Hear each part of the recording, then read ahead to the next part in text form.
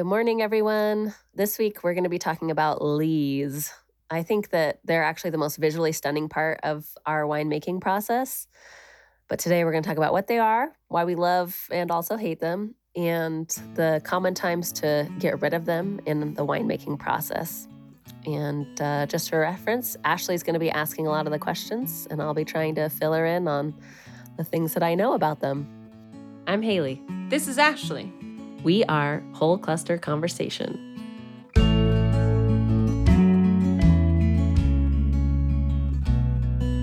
Let's first talk about the definition of lees. What are they and what do they do? Yeah. We in the winemaking world have funny names for things. Sometimes they're kind of leftovers from so much French and Italian and Spanish influence. Sometimes they're not. I'm not sure where lees comes from, but typically lees are going to be the solid things that are left over after fermentation or during aging. So in the first part of the winemaking process, we have what are called gross lees, and that just means they're not gross as in icky, they're gross as in bigger or more. So once we finish with primary fermentation or it starts to slow down, if you stop doing punch downs and pump overs and that kind of stuff, you're going to get more of that layer of stuff at the bottom. And typically, there's also, once you have some aging going on, whether that's in barrel or in tank, or you go straight to bottle, you're also going to have some finer lees.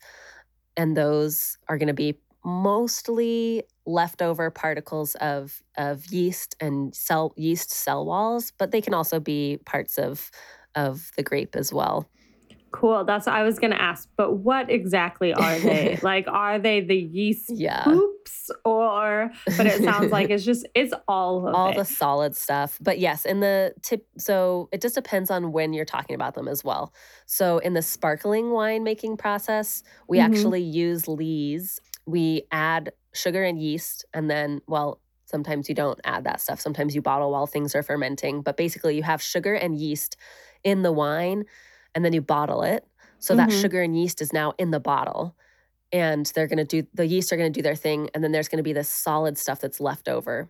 And that's the lees. In sparkling wine, typically those lees are mostly yeast or yeast hulls, leftover parts of the yeast cells and things like that. But in the earlier winemaking process, they can be pieces of pulp from the grapes. They can be skins and seeds. They can be other solid materials that have just been gotten into the winemaking process from the grapes or the yeast themselves. So when looking at thinking of larger barrel, or even if you're doing like a small home production, the lees are kind of the stuff that kind of falls down at the bottom that you see as you're fermenting. Yeah. But in the sparkling wine, so that's like traditional still wine. And then in the sparkling wine, that's the thing that's like slowly as you are riddling them, right? That then goes to the end, and that's the bit that gets frozen and gets popped out, and then it's a tasty treat, right? Yes. Our high-end, what do you guys call them? Ukiah calls them sweet tarts. They're like high-end sweet tarts, winey sweet tarts. But yes, so it's a lot easier to look at in a bottle or in home winemaking when you have a carboy that's clear glass, and you can see all that stuff settling out. I don't know if they call them lees in beer making, but same kind of concept. Yeah. You have all of this solid stuff that eventually settles out. And when you have, there's different opinions about this, but over the years and generations of winemaking, people tend to think the high-end products are clear. Like you don't want to have a cloudy wine. So there's times during the winemaking process that you tend to rack off of the lees or filter the lees out so that your wine is going to be nice and clear for the consumer to get. Yeah, that makes sense. I actually have noticed that with my Perry. Again, I don't know if it's called lees with it, but in my mind. It's Yeah. it's all the same things that you just talked about, the cell bits, the yeast.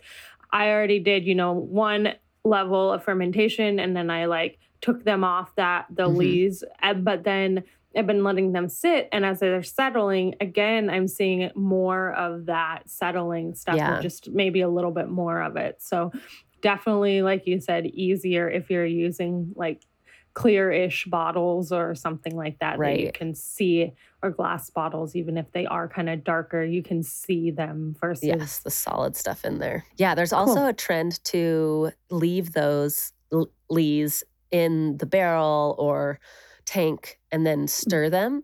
Mhm. So, and that's been really common practice for the initial aging period for a lot of wines to build mouthfeel. So, like a lot of What is white that? wines, Mouth? mouthfeel.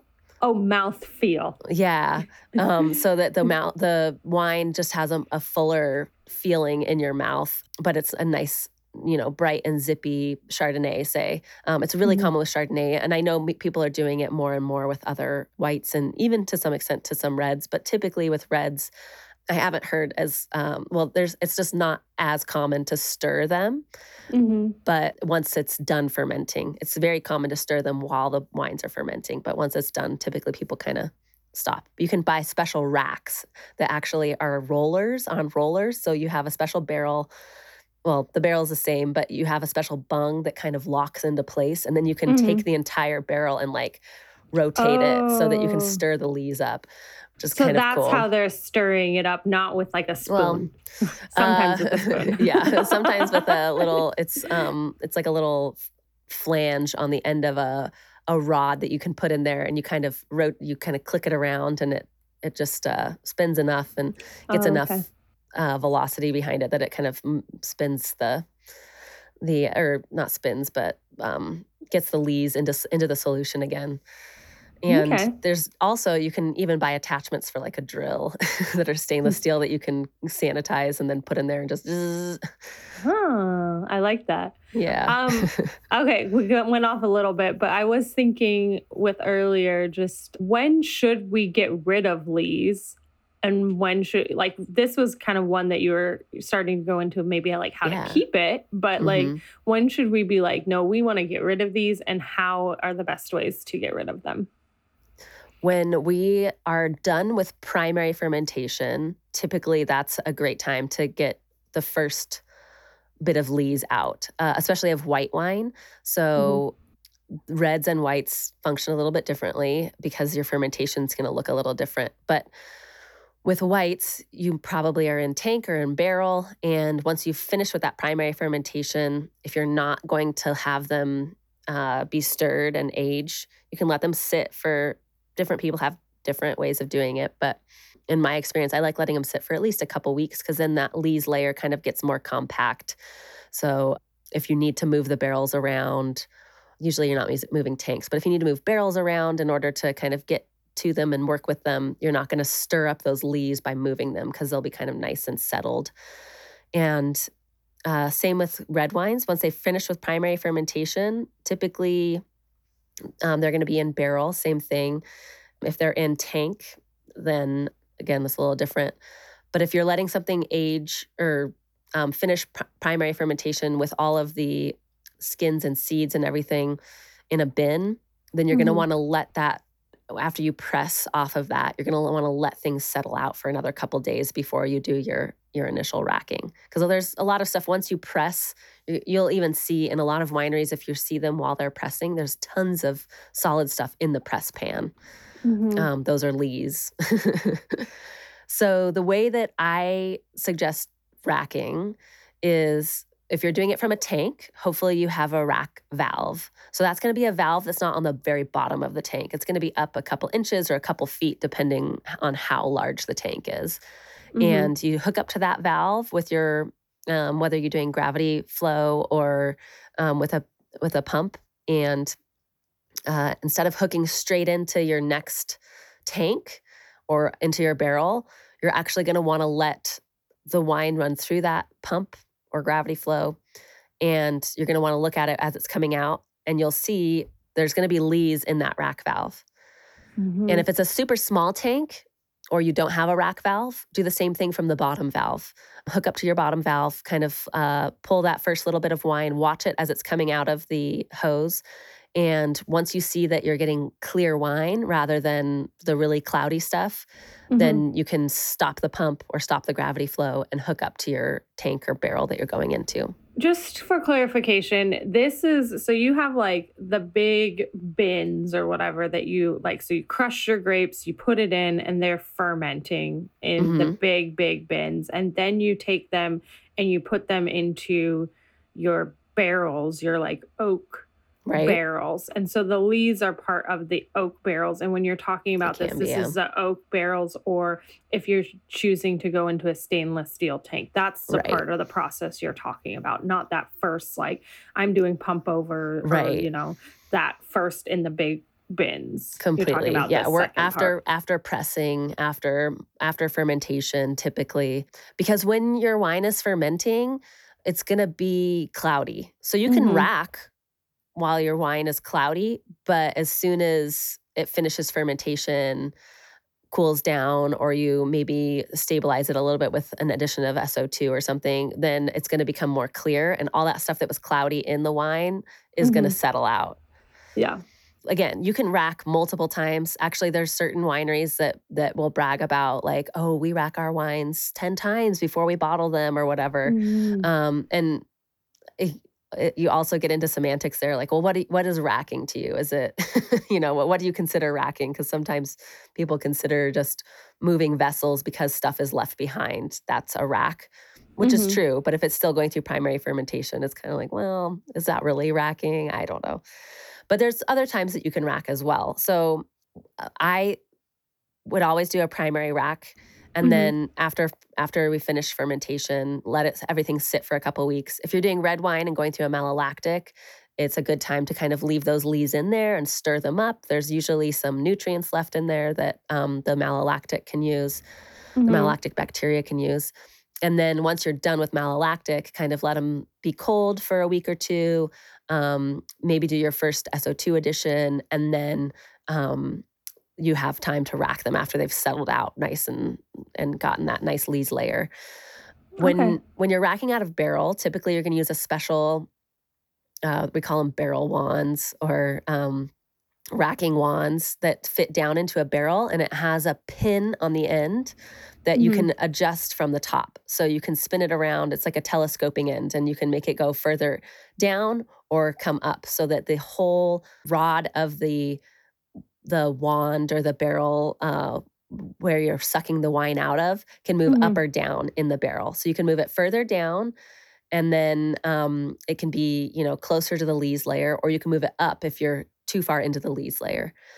The way that you would decide where you want that depends on the size of your winery. Sometimes people are like, okay, we just always have it on 6 inches or however big, Yeah. especially if it's a big winery and they're going to be taking all of those lees and the leftover wine and putting it through like a filtering process.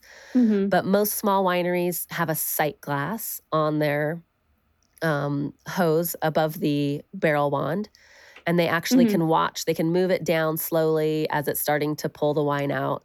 And as soon as they see the lees through the sight glass, then they come up, a turn, half a turn, however much it takes, so that Hmm. the whole barrel wand is sitting above the lees layer. And that, if you're ever in a winery and they're doing racking, ask if you can see the sight glass and see the lees, because it's kind of a Hmm. cool thing to see. It actually looks like a little puff of smoke as you're looking through the sight glass. It doesn't like go completely black or look Hmm. cloudy or anything like that. It just looks like these little puffs of smoke coming through if you're looking at it with a glass or with a light source. Oh, nice. Nice. Okay. So before I get into asking, I have a bunch more questions about Yeah. racking. Yes. Before that, just kind of finishing up the lees. I mean, we're still going to talk about lees, but Yeah. um, with the lees, they are this like solid, sludgy type. I know maybe we don't want Yes. to say that word, but No, it's it okay. It is. is. um, Substance. Is there anything that you can do with them when Oh, you that's a like really good take them question. out? There Um, is. I think about like baking and how I make Mhm. horchata. And then I discovered with my horchata.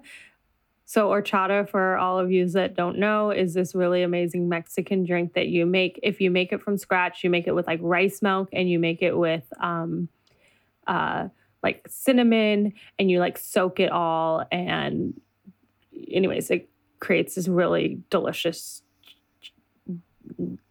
drink. So, but when I make that similar, I just end up having all this pulp. And I Yeah. discovered with it that I could take it and dry it out and turn it into a flour and make really good cookie and like Ooh, gluten free. Not that I'm gluten free, but for my friends that are, I could make yeah. like a gluten free flour for them. So, is there anything creative like that? Or is it just, Yes. we compost it? I have heard of people composting. One the, like, really big wineries will take all of this, and they'll put it through a special kind of, well, even small wineries can do this. They'll put it through a type of, filtering process, and they'll literally get, like, the most wine possible out of it, and they kind of are left with Mm. these dried out cakes of lees. Oh, okay. So if you're getting that, there's some things that you can do with it. You can rehydrate it and use it in cooking. I've heard actually, I don't know if you've ever heard of people like packing game animals in mud and then baking them. It's kind of an old world, like it's, Hmm. like a hunting, if you're out in the middle of nowhere, you don't have tinfoil. It's kind of, you pack them in mud, put them in the Mhm. fire, and then you can eat them later. So you can do something like that. It's really popular with fish, actually, baking fish with lees. But I've seen Oh. lees go into like not so much white wine lees because they're kind of a yellowy, green, gray color typically, Mhm. but red wine lees are usually, or even some of the rosé lees are typically pretty vibrant in color and are very, but also very natural. Obviously, they're coming from like a natural process. So I've seen them be used in beauty products like Oh. lip tints and cheek tints and things like that. So I haven't seen them in a dried form, but I'm sure you could use like a dried out form as an eyeshadow or something, and kind of color it with a different. I'm Um, assuming that the wineries that or I'm assuming that they sell them to beauty product companies oh, that mhm. do something to them in that process. Yes. It's not just taking direct leads and putting eyeshadow Right, right. on. No, the gal that I saw do it here in the Boise area, I'm gonna blank on what her product line was called. If I can find it online, I'll put it in the show notes. But she took them and I think, so she makes beauty products, and instead of using the colorings, instead of buying and importing the colorings that Mm. she'd used to, she just took the lees and found a way to kind of stabilize their color because they're Mhm. like wine, they'll oxidize, they'll kind of get more brown over time, but she found a way to stabilize it, and then and I maybe that's just by putting it in kind of a product that has more oil base. I don't know. But yeah, so she found a way to stabilize it and put it in that lip tint and cheek tint, and it was beautiful.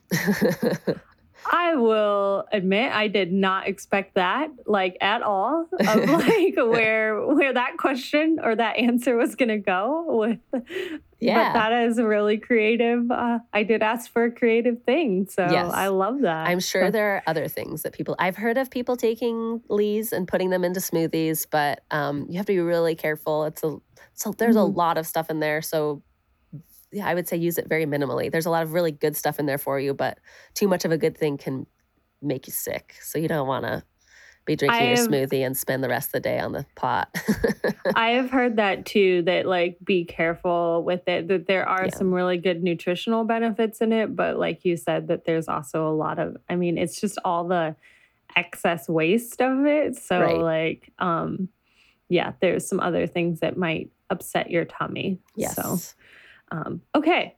Cool. Let's get into racking. I know you already like really kind of dove into that area, but I don't just think I really talked about, like, the definition, though, so yeah, maybe I I was should gonna throw that in say there. I just started talking about it. yeah. So if you could just start off, I know that people are gonna be like, oh my gosh, we just talked about that, but really break down what exactly racking is Yes. and then how that combines together back with lees. Yes. So So racking in a simple kind of definition form is basically siphoning off the clear wine and leaving the solid stuff mhm. in situ. And then so say you've got your barrel, you rack all that clear wine off, and then you've got maybe a little bit of clear wine left in there, but it's mostly the lees. Mhm.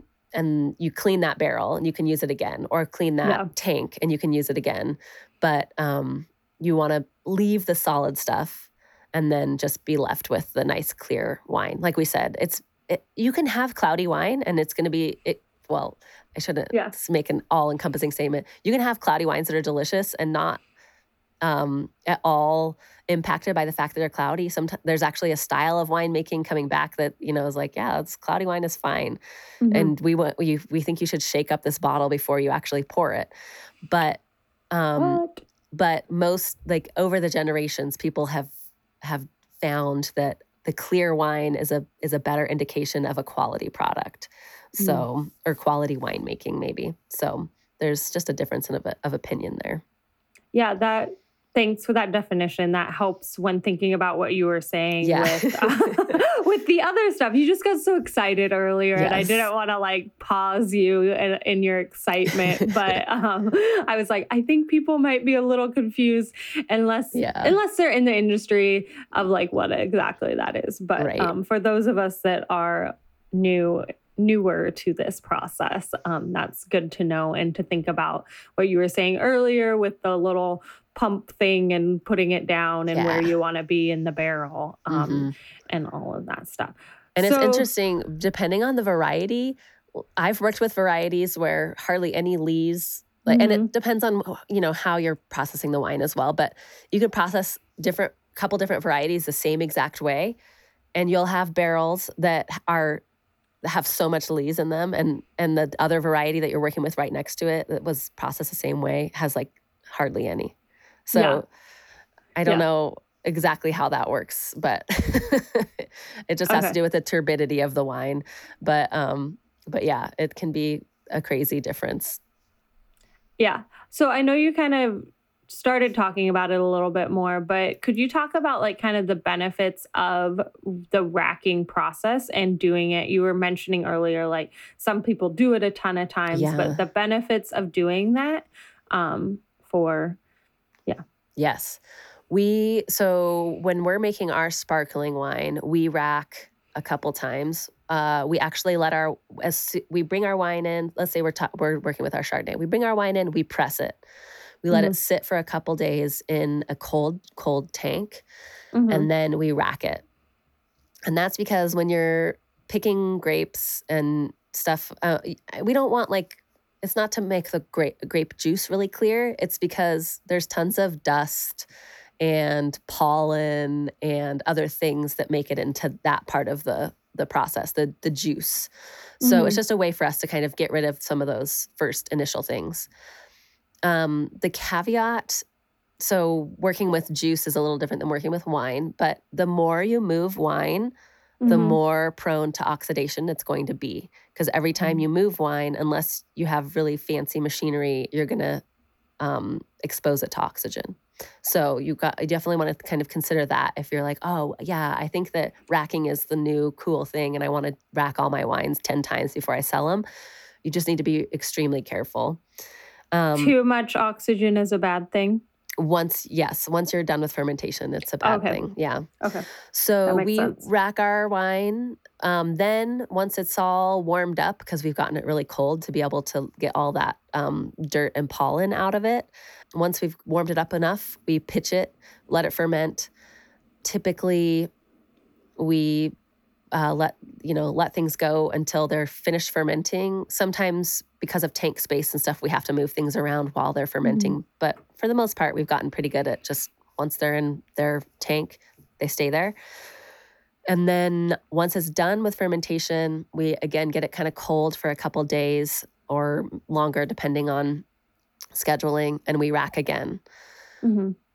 Then we rack one more time right before bottling, just so because after we rack that second time, we cool it way down so that we can do cold stabilization. In sparkling wine, if you have too many tartrates that come out of solution in your bottles, it'll cause gushing. So you don't want to have a bunch of tartrates when you're trying to riddle and well, riddling it won't affect too much, but when you're trying to disgorge, because it'll just cause a lot of Mhm. wine loss. So we rack that final time before we bottle. And then technically, I think you could consider disgorging kind of a form of racking. It's a racking out of bottle.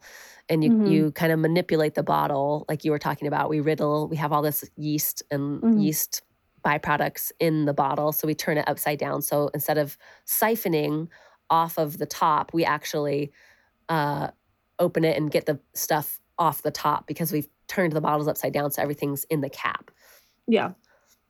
Yeah. So how is that, because that you what you were describing is really what you do with sparkling wine, correct? So Yes. how does that differ with still wine, the It's racking process? right. It's pretty similar, especially I would say white wines. You're not going to have that um, of the very last step, which is disgorging, getting it out of the bottle, because hopefully you've racked it well enough, and if you've Mhm. needed to, you've filtered it. Um, but okay, so this is a good place for me to insert. Like in the old days, Mhm. when people wanted wine that was clear, Mhm. they didn't have a filtering process. Like cheesecloth isn't going to filter out yeast particles. It's Mhm. not a small enough membrane, uh, or the the Yeah. the yeah.